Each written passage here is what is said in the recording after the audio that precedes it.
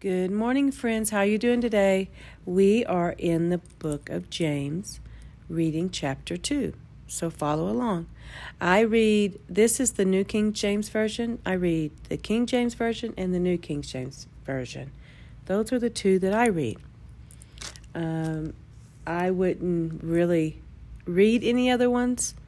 I refer to the King James Version just as much as I do this one, but I read this one easier when I'm on podcast. Okay. I want you to pay attention to James's tone of voice. And I want you to ask yourself if he would be accepted in any of the churches today, the American churches specifically. Pay attention to what he says and how he speaks. I believe all the apostles of the Bible had the heart for believers. I believe that they really truly loved the Lord and they loved fellow believers. And so I try to replicate their tone of voice because I believe that God speaks. He's consistent in his ways. God is consistent in his ways, and he knows the heart of man. So the Bible specifically speaks to the heart of man, and that is why it's a hard pill for some to swallow. But for others, it's a remarkable,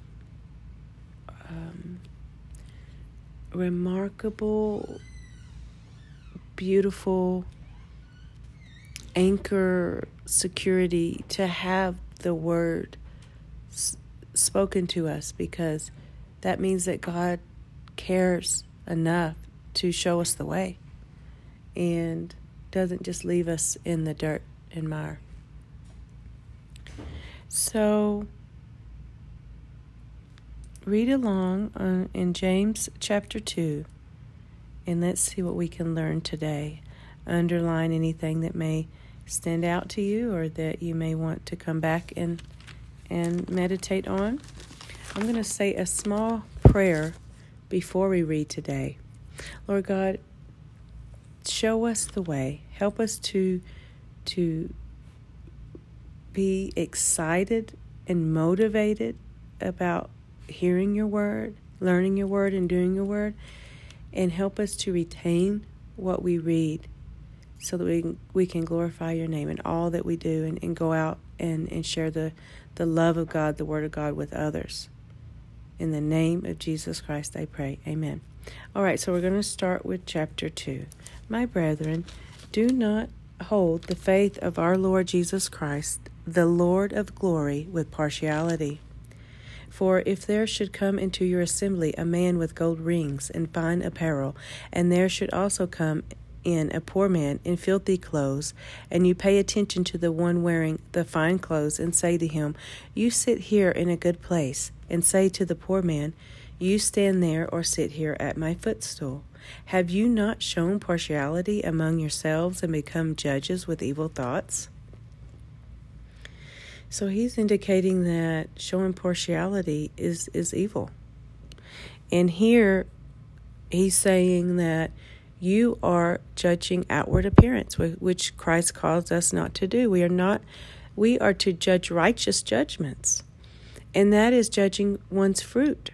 We don't always have to verbalize judgments, but judgments are discernments. And when we are ensnared by outward appearance or adornments, we are not only ensnaring ourselves, but other people if we are making rash judgments based on outward appearance and not based on character or the fruit that one bears. And he's very clear on that. He says, listen, my beloved brethren, has God not chosen the poor of this world to be rich in faith and heirs of the kingdom which he promised to those who love him? But you have dishonored the poor man. Do not the rich oppress you and drag you into the courts? Do they not blaspheme that noble name by which you are called? And remember in James's day that in this time period there was more of a chaste system, which means that people were born into nobility or wealth.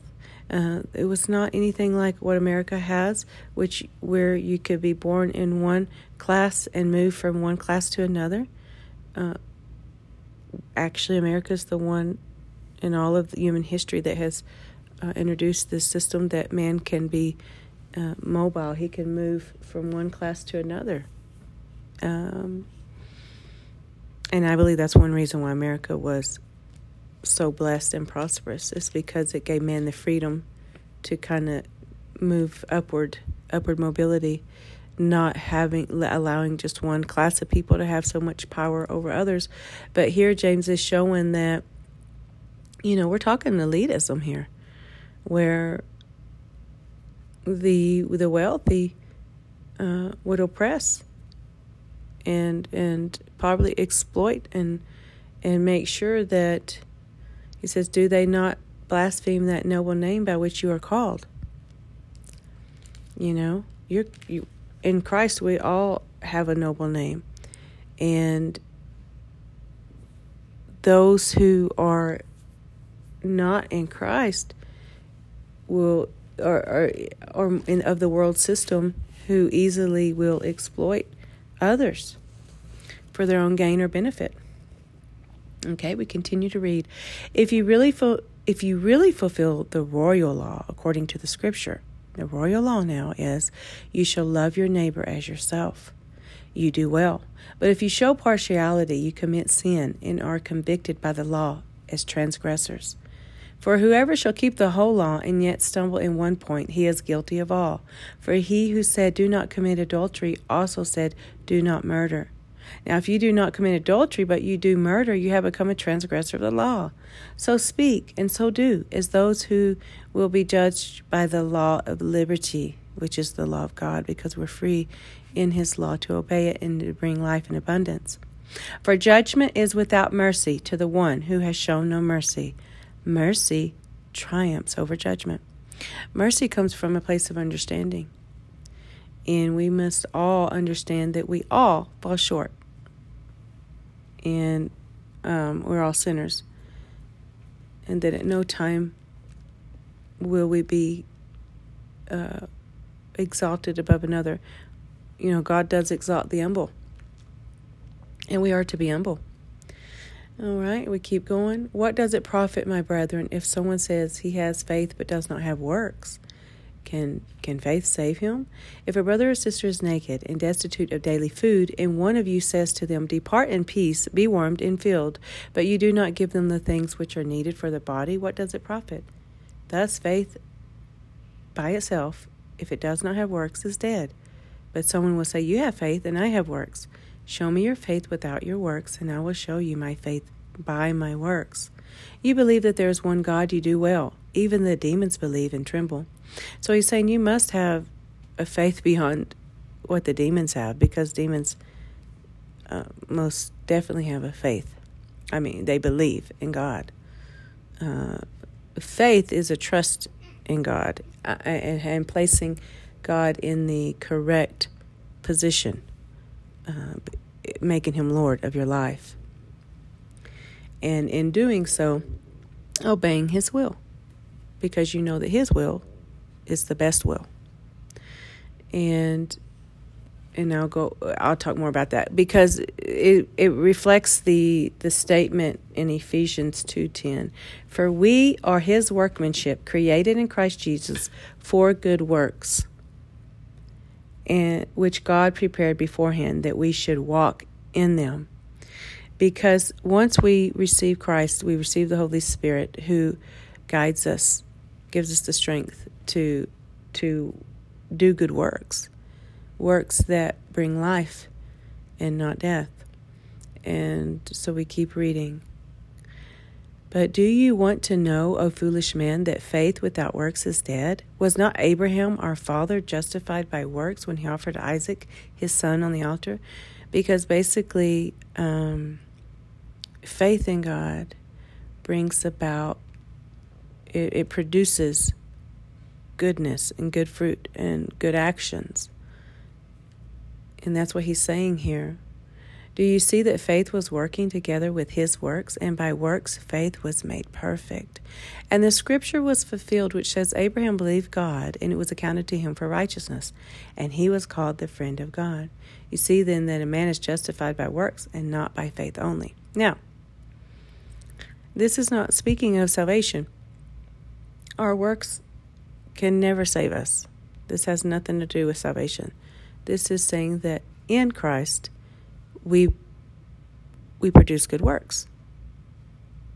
That is after salvation, because we receive the Holy Spirit that's promised to us. So receiving the Holy Spirit means that the Holy Spirit resides in us and guides us into righteousness. So therefore, this has nothing to do with salvation. This is speaking on how faith will produce in you good works. And this scripture was fulfilled, which says, Abraham believed God, and it was accounted to him for righteousness, and he was called the friend of God. You see then that a man is justified by works, and not by faith only. Likewise, was not Rahab the harlot also justified by works when she received the messengers and sent them out another way? For as the body without the spirit is dead, so faith without works is dead also. And that is just a beautiful reading. And so today I discussed it as we went, how James is speaking on, the same things that we're dealing with today in the church, they were dealing with then. And it just goes to show that man's heart, God knows man's heart. And we haven't changed. We haven't changed. Those in Christ become a new creature. And that's what's the hope in us, that Christ brings new life in a new way. But they were dealing with the same things in the church, with people showing partiality based on outward appearance. People will give the wealthy, they will show them more favoritism, because they feel that they could do something for them. And the Lord wants us to fully rely on him and not others for benefits, right? And also, God knows the hearts of men. So, there is so much depth to the heart of one human being that we will never know, them fully. And so we won't have all the answers as to why they react a certain way. I mean, we're talking about ourselves as well. I'm talking about every human being, but God knows. And that's why he is the most just judge. And so that is why we're not to be rash about any judgments. We're only to judge fruit, that we can judge actions, because we can say that this certain action will lead to this certain outcome. And that's what that is. And so God warns. He loves us enough to warn us about things, but he doesn't want us to be in a continual cycle, basically also of trying to assess others before we assess our own hearts, because we're so blinded by what we do and can easily see the flaws of others. And we need to revert that and recognize the flaws within ourselves, so that we can just honor God in all that we have and to help others. That should be our intention. But this is a blessed reading. I love reading James. And we will be back tomorrow to read chapter 3 and discuss that one. And please share these podcasts, because that will be your way of spreading the word of God. Because, there's so many things on my heart. I see the increase of evil works in the nation that I live in and that we live in. And it's very painful to watch, because so many of the innocent are being harmed. All the innocent are being harmed by the increase of immorality. And the number one way to reverse such a depraved state is to read the Word of God and just share it with other people. And so that's what I'm doing.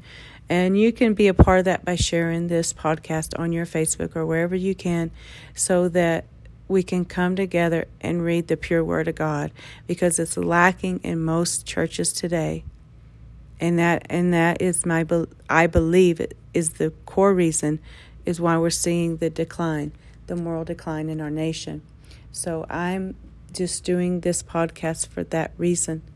and to also bring the brethren together, the brethren that truly love God and love others. And it's difficult in this world to love others because there's so many that are so willing to harm others quickly.